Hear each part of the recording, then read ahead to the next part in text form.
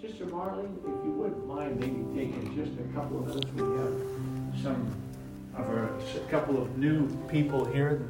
They don't know anything about you, so if you could maybe just give a 2-minute introduction as to who you are and where you come from. All right? And your mic has been decoded. Well, I was chosen before the foundation of the world, so I guess that's where I come from. All right, there you go. That's a good start.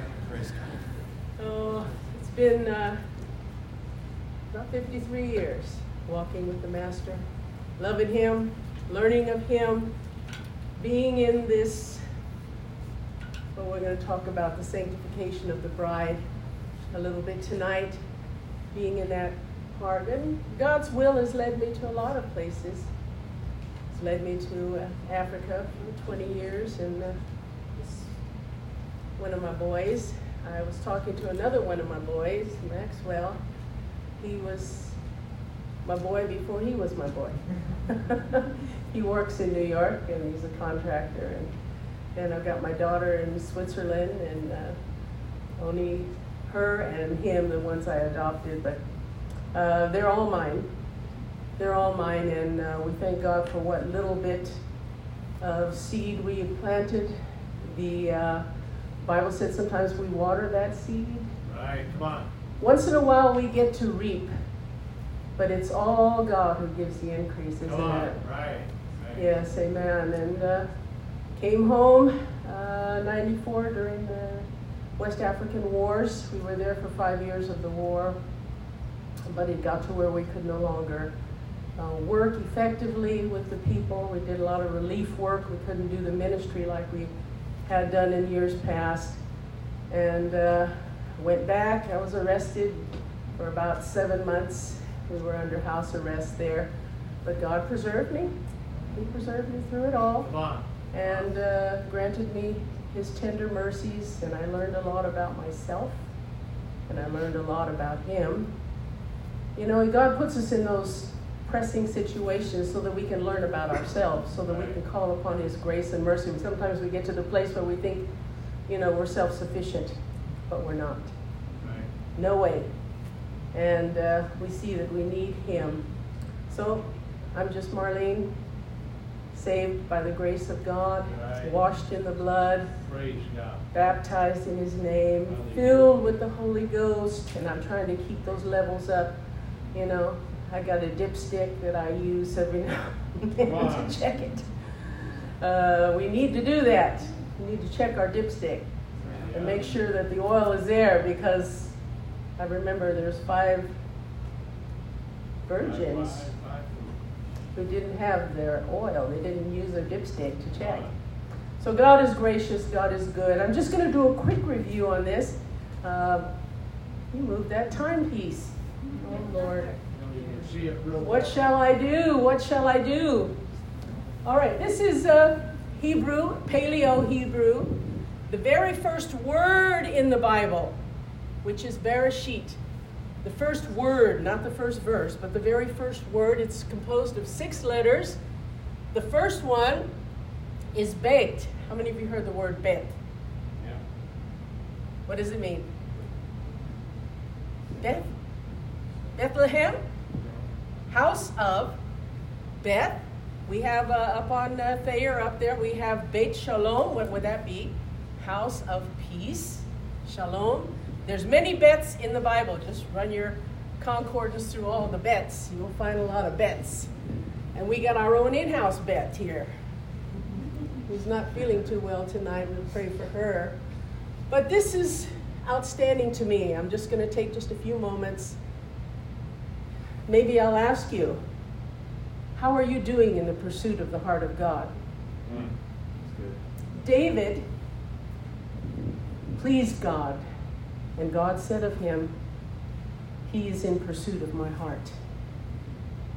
That's what we are needing to be in pursuit of, the heart of God. And the very first letter of the first word in the Bible, Genesis 1:1, is a home. It's a house. This is God's heart. Everything that he did, everything that he will do, is all for the home for his home, for his heart. In-house, literally, it means in-house. The second letter, of course, it reads this way instead of the way that we read. This is Rosh. It's a picture of a head of a man. I'm going to put a little beanie on his head. That was the way that they did it. Means the first, the highest, the prince. Usually when you go past a dwelling, a house, you'll say, who lives in that house? Rosh lives in that house. The prince lives in this house. Whose son is he? Also means son. Whose son is he? Aleph. Aleph is God. He is the Son of God, the mighty one, the ox. This is not a W. It's two sharp teeth. It is Sheen, S-H-I-N, Sheen. They have so many different spellings on these, so I just put the ones that sounded phonetic to me and put it up there, the ones I saw. Anyway, Sheen, it means to crush and destroy, or to be crushed and destroyed. Did the Son of God meet that?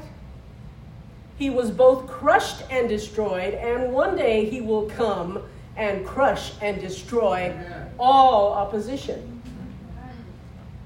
So it has two meanings there. Then we have Yod, which is the arm and the hand. That's the way that they fix that letter. His effort, his work, and his plan. This is the plan of God. In the very first word of the Bible, Bereshit, we find the whole plan of God. It's amazing. And this is just brief. If you go into it deeper, you'll find a lot more that I have not even covered here. The last one, now remember that this was centuries before the Roman Empire ever made a cross. That is the last part of it. God's plan was the cross, the covenant. It also stands for the covenant, the new covenant, the New Testament, which was in his blood. And I just wanted to quickly review that, focusing here upon the home. That's why we sang that song, the family of God. In the heart of God, he wanted a family, a bride and a family. Right. That's the heart of God. And I'm pursuing the heart of God, and I hope you are as well. I'm finished with that one. I just did a quick review on that one. If you read it, some of them have written some explanations of this. There will be a firstborn son who is foremost. He will build a house of God by taking a bride. He is a consuming fire, Almighty God, and he sits at the right hand of God. Now, every one of those letters, those 6 letters, it's just amazing. You can put 2 of them together and you get bara, creator. You can put some together and it means thorns. 3 of the letters mean thorns. Head, tree. If you put sheen and yod together, it means a gift. So there's a lot of deep meanings in those letters in that one word. But what stands out to me is the home, the family of God, that God has longed for. He longed for it in, I think it's the book of Exodus. Somewhere in there where Moses went up on the mount. God sent him up there. This heavy cloud was there, fire and thunderings and all of that. The people were so scared of what was going on. And God said, don't let them come near. Don't let them come near. But that was part of the wedding. They have a canopy. If you go to a Jewish wedding, you'll see a canopy that's over the bride and the groom. And that was the canopy, a likeness of the canopy. Also, he gave them the Torah. That was the ketubah. In Jewish weddings, they were given a document, The word ketubah means it is written. And it was all, the words were all put down, the promises, the responsibilities, what would be agreed upon. The husband or the groom would agree to so many things, the wife would agree to so many things, and then a copy of it would be given to both families to be kept and cherished, and also to look at and be reflective of if they weren't keeping up their end of the bargain. God has given to us the Torah, which is, of course, the first 5 books of the Bible. He's given that also to the Jewish people. We have a lot more than just the first 5 books. But there's enough in there to teach us how to live right. Amen. If we can find so much truth in just one word, the first word of the Bible, and the Bible says in Isaiah 46, 10 and 11, remember the former things of old, for I am God, there is none else. I am God, and there is none like me, declaring the end from the beginning. God declares the end of the story from the beginning. 7,000-year period. God is declaring the end from the beginning. That's why the very first word tells so much about God's plan, God's purpose. Hallelujah.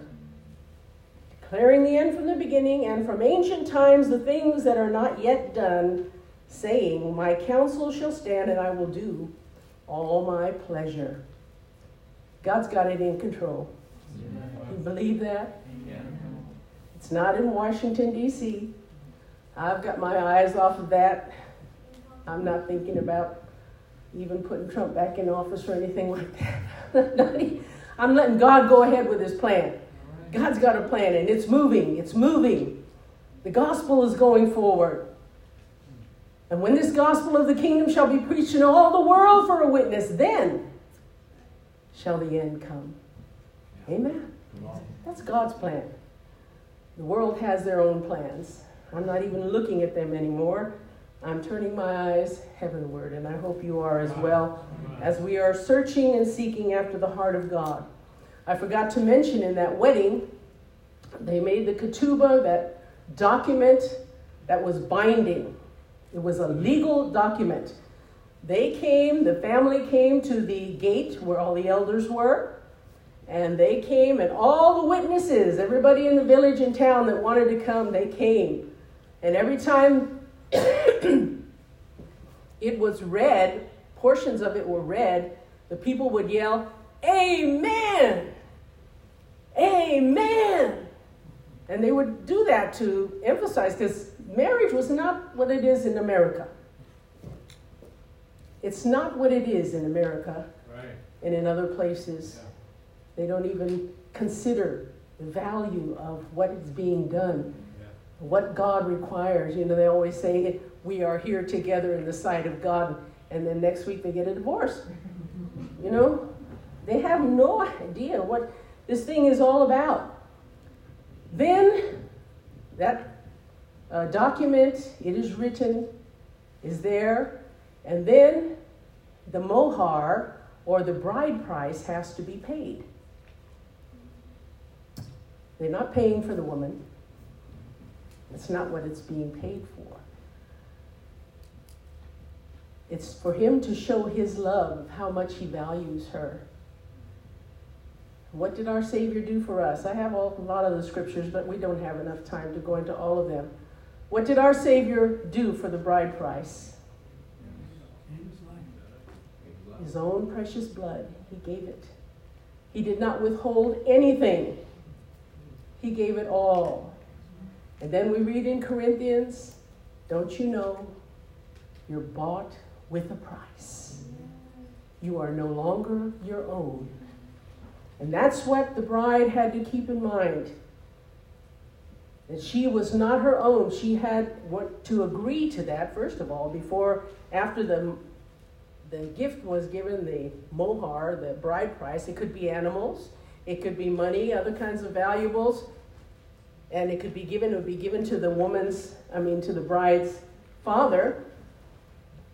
And then there was a very sacred moment where there would be wine. The groom brought wine and a special sacred cup. And then he would put the cup to her. He would hand it to her. If she didn't want him, she had somebody else on the string she liked better, she did not have to take it. She just pushed it back. So she had her choice of what she wanted. But if she took that cup, she drank it. And what he says to her, he says, I will no longer drink this with you until I drink it new with you in my Father's house. Oh, Lord. I will not drink anymore until I drink it new with you in my Father's house. Beautiful thought. A beautiful thought. And then he said, I'm going to prepare a place for you. And in those days, they would go and build an attachment onto the father's place. I can imagine, if the father had 20 sons, which was something biblical too.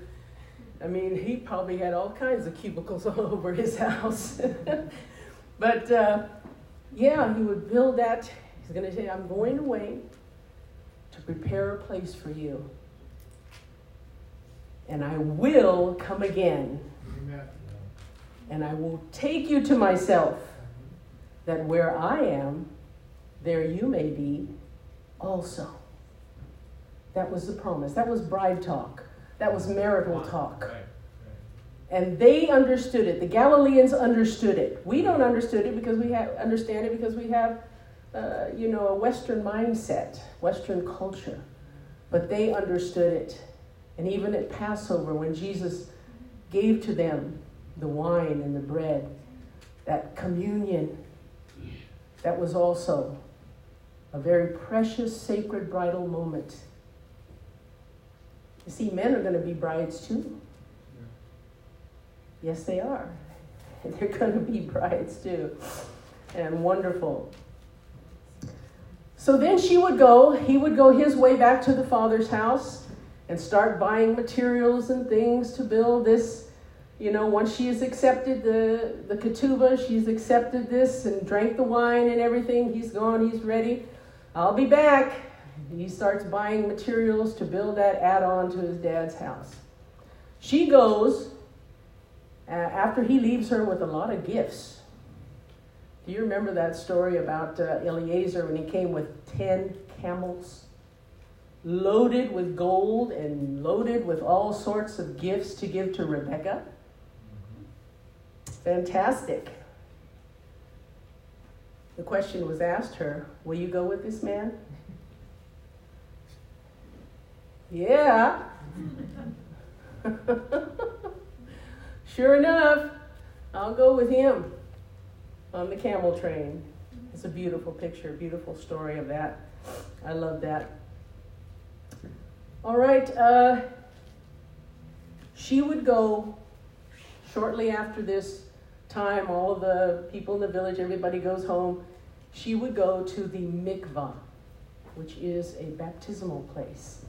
It's kind of limestone. Well, they had different kinds, they said, but it's kind of limestone, and inside is rainwater, which was considered to be pure water. And they would get in their birthday suit, and she would have her attendees with her and go down in that water, not one hair exposed. And the water was not that deep, so she had to go way down to get that done. And the bridegroom also did the same over at his place, because these mikvahs, they say, are so plentiful in the Holy Land where they go. And she would come out of that, and it would be said, you are born again. You are born again. Then she would have the veil. And that veil would say, I'm taken. Don't look at me. I belong to somebody else. I'm unavailable. And she would go on to prepare herself. And this is called the sanctification of the bride. The preparation Usually it was about a year. She would prepare herself. And the Galileans, they were poor people, but they would do their very best to get what they could. They'd buy pieces of cloth here and there. If there's any travelers in a caravan, they'd get some of the cloth from there, and she would be helped. In the meantime, the groom, his bridegroom, his friend, just like the Bible said John the Baptist was the friend of the bridegroom. So the bridegroom has a friend, and he would go from time to time to see how she was getting along and take her little gifts from him that she could look at and cherish. And didn't our Lord leave us some gifts? He did. Fivefold ministry, they are gifts. Apostles, prophets, pastors, evangelists, and teachers. What else did he leave us? He left us with promises.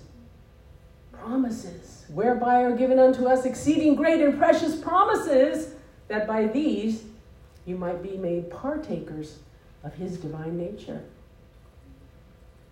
It's a beautiful thought. He left us gifts. And I didn't even go into the gifts of the Spirit yet. Or the possibility that we could have fruit of the Spirit. All of these things. And he left us his Spirit. He said, if I don't go, then the Holy Spirit will not be here with you. He's the one that's going to teach you. He's the one that's going to teach you how to be a bride, how to be a wife of the King. Isn't that beautiful? Yeah. See, I need that clock. I really do. Right over there. It's just one. Oh, okay. Thank you. There we go. All right. So she's done the mikvah. She's preparing. He's preparing. And then, of course, all the bridesmaids, they know the season. Generally, it's around a year. Sometimes it's longer. Sometimes it's a little less. But I'm sure there were people peeking around and said, he's about done. He's about done. We need to get ready. So she put on her dress, and the bridesmaids would have their gowns and things on, and they'd be ready.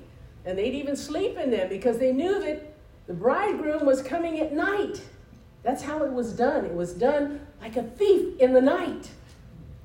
It wasn't done in the broad daylight. It was come, and this beloved thief, as somebody said, would come in the night. But he couldn't do it, the Bible says, until he said, only my Father knows the day and the hour. But we can know the season. And I know that we are in that season now. I truly believe that. We are in the season of his return, and I'm rejoicing. Even if I, go by way of the grave, it's still soon. Come on, right? It's still soon. Things are happening so quickly, so quickly. We've already come to, almost 6,000 years now. And that 1,000 years to the 7,000 is for the millennium. So we're getting right up there to the end time. We're in the real close part of his return. So we need to keep our garments on. We need to stay prepared. We need to check our oil. We need to be ready. Amen. Always.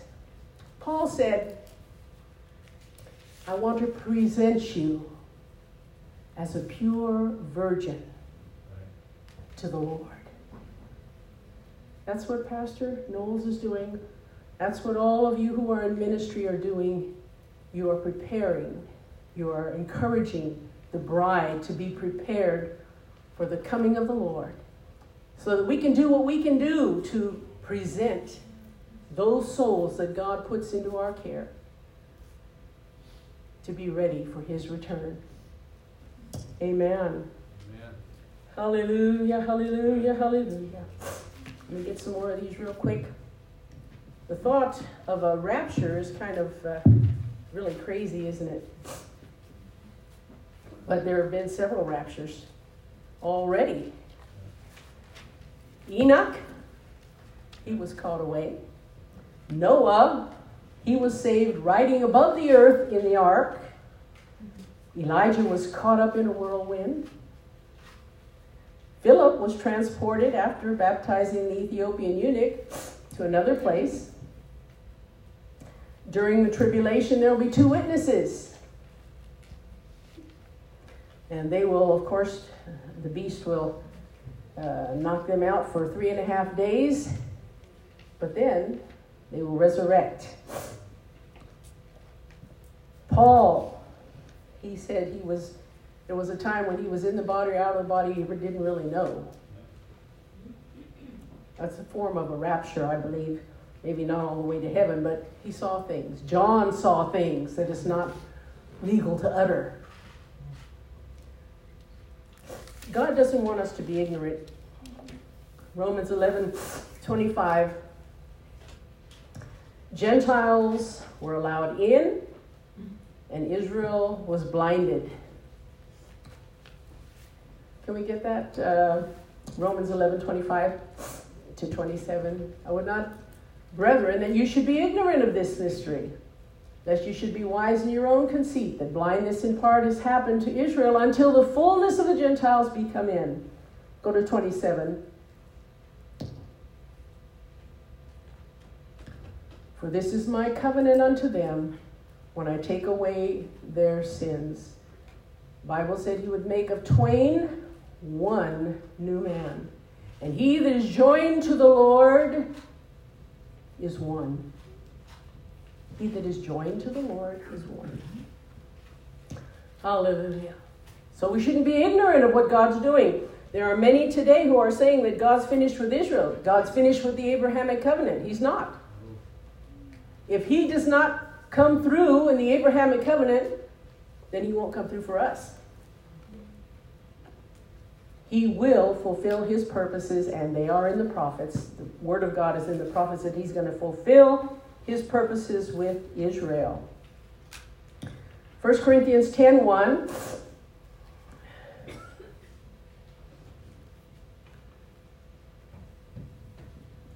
We are told to avoid Israel's mistakes.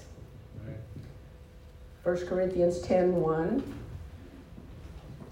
Moreover, brethren, I would not that you should be ignorant, how that all our fathers were under the cloud and all passed through the sea. You can go ahead and do another one. And we're all baptized unto Moses in the cloud and in the sea. And did all eat the same spiritual meat. And did all drink the same spiritual drink. For they drank of that spiritual rock that followed them, and that rock was Christ. But with many of them God was not well pleased, for they were overthrown in the wilderness. So God said, don't be ignorant of that fact. Learn and avoid their mistakes. Avoid their mistakes. All right, 1 Thessalonians 4:13. Another be not ignorant. 1 Thessalonians 4:13. But I would not have you to be ignorant, brethren, concerning them which are asleep, that you sorrow not, even as others who have no hope. God does not want us to be ignorant about his return. That there's life beyond this life, and it's a wonderful, beautiful life that God has planned it for us, that in the ages to come he might show forth the exceeding greatness of his kindness to us. God's got so many wonderful things in store for us. Yeah. Eye has not seen, ear has not heard, neither has it entered into the heart of man the things that God has prepared, but he has revealed them unto us by his Spirit. If you don't have the Holy Ghost, seek the Lord, because he will confirm that in your heart. He will confirm that in your heart. All right. 2 Peter 3:8. Another, be not ignorant of.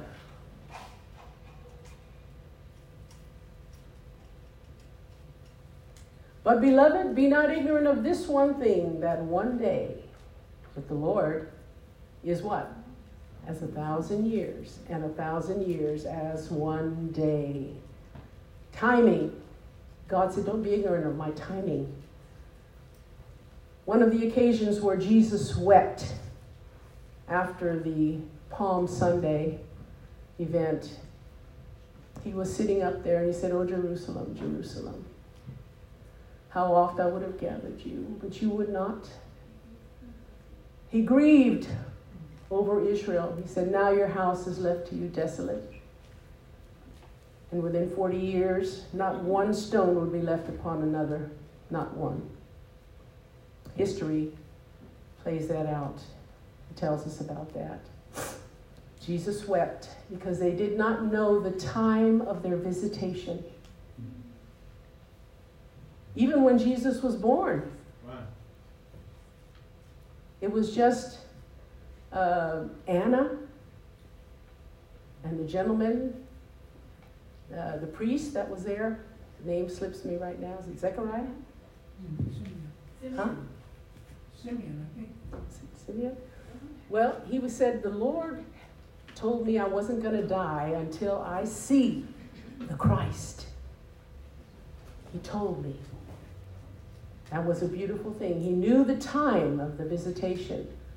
I believe that some of the other religious leaders, but they just didn't want to acknowledge it.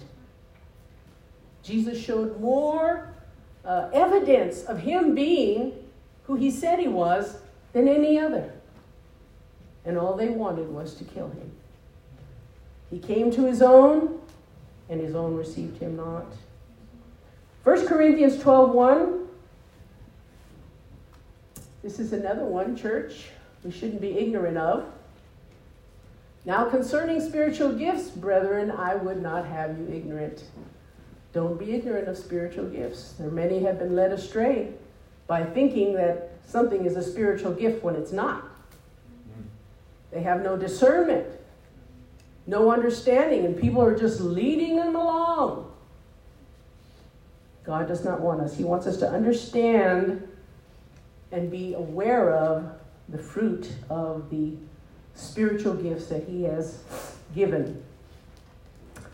Here's a big one, 2 Corinthians 2:11. God does not want us to be ignorant of Satan's devices, lest Satan should get an advantage of us, for we are not ignorant of his devices, the way he works. We need to study the Word of God to find out how he deceives. The very first thing Jesus said concerning the end time, he said, "Do not be deceived." Many will be deceived. And right now, there's a large following, falling away, not following, but a falling away. Falling away of many who had believed. And it's sad to see. The last one here is 2 Corinthians 1:8. Don't be ignorant of missionary troubles, burdens, and needs. 2 Corinthians 1:8. For we would not, brethren, have you ignorant of our trouble which came to us in Asia, that we were pressed out of measure, above strength, insomuch that we despaired even of life. We need to be aware of the burdens that missionaries are carrying. And in this church, there's always that encouragement to consider those who are going through troubles and trials. And if you have that, the Martyrs magazine, I get that every month, and it tells about places in the world where people are going through things that it's just unthought of in our world. So we should not be ignorant of missionary troubles, needs, and burdens. So there's a few things that we should not be ignorant of.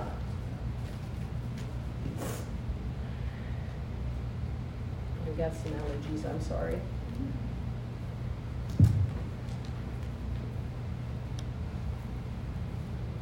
Luke 19:44. I'm watching the time here.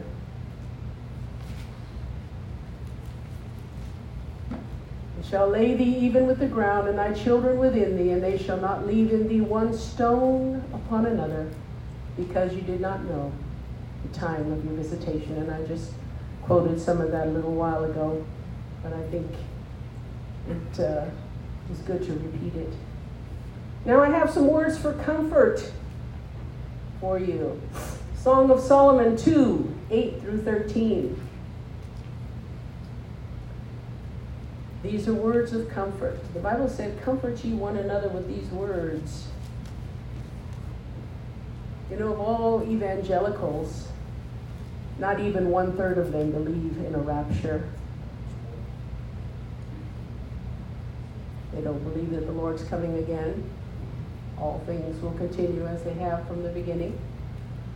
They've got things going on there at the Vatican that are unspeakable. And mixing all the religions together. We've got Chrislam, mixing Christianity with Islam. And a lot of other things going on that are things that we need to pray about. The voice of my beloved. Close your eyes for a moment. The voice of your beloved. Behold, he comes leaping on the mountains, skipping upon the hills. My beloved is like a roe, it's a deer, or a young hart. Behold, he standeth behind our wall. He looketh forth at the windows, showing himself through the lattice.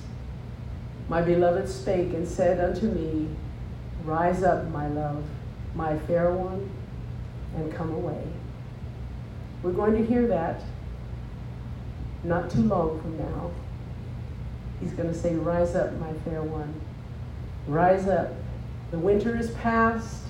The rain is over and gone. The flowers appear on the earth. The time of the singing of birds is come, and the voice of the turtle is heard in our land. He's coming, beloved. He's coming. And I'm telling you, his rewards are with him. He's coming to receive his bride.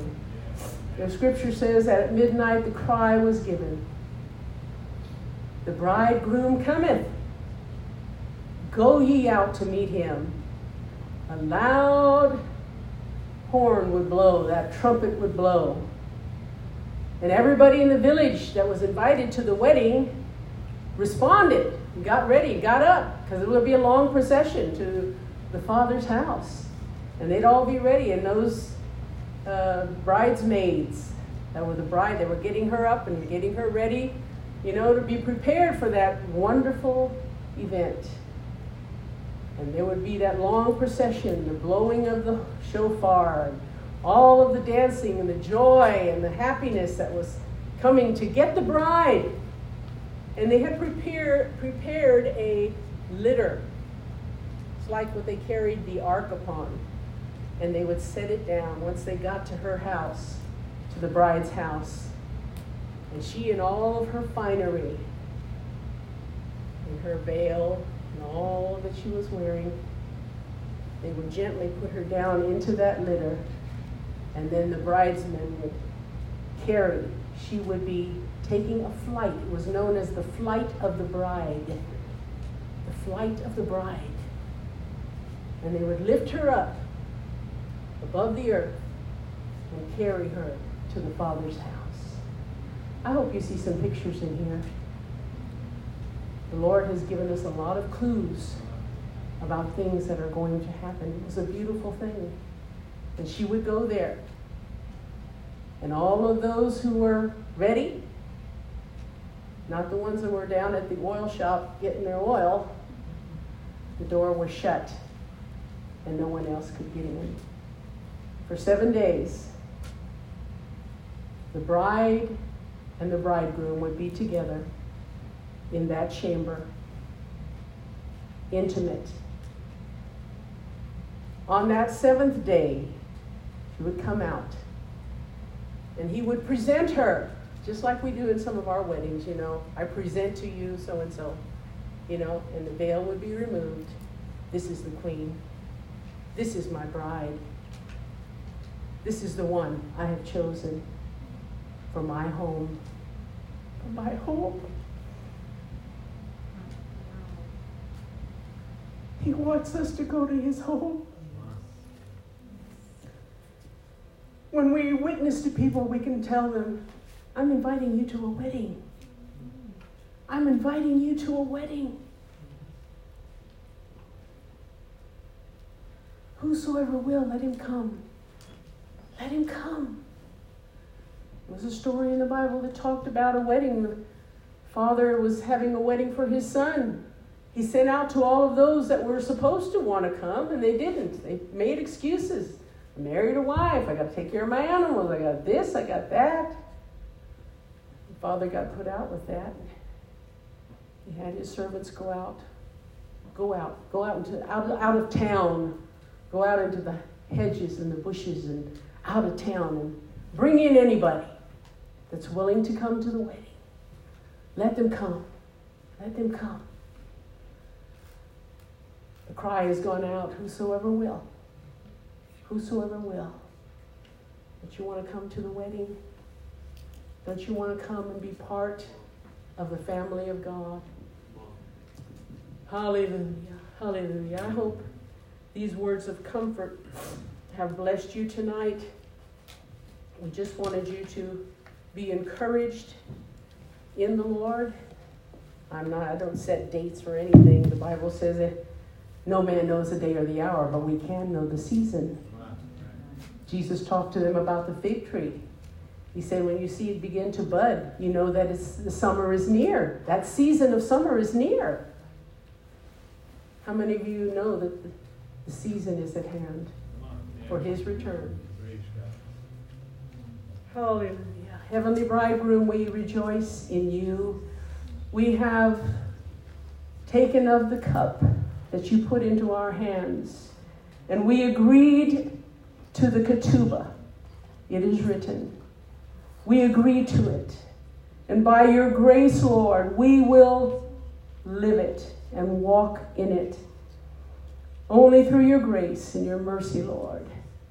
We thank you, O God, that we have this good news, these glad tidings that you will return. You said if it were not so, you would have told us. But you've gone to prepare that place. And we're not looking for an antichrist. We're not looking for all of those horrible things spoken of in Matthew 24. We're looking and listening for the sound of that trumpet and the call to come to be with you. Thank you, Lord. Bless your people. Help us to live with that blessed hope in Jesus' name. Amen. Amen. Praise God.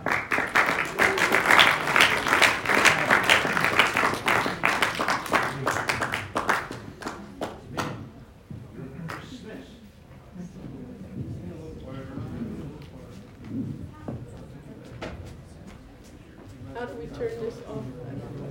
On the bottom. Turn it off and stick it back up in there. The recording is there. Hallelujah. Amen.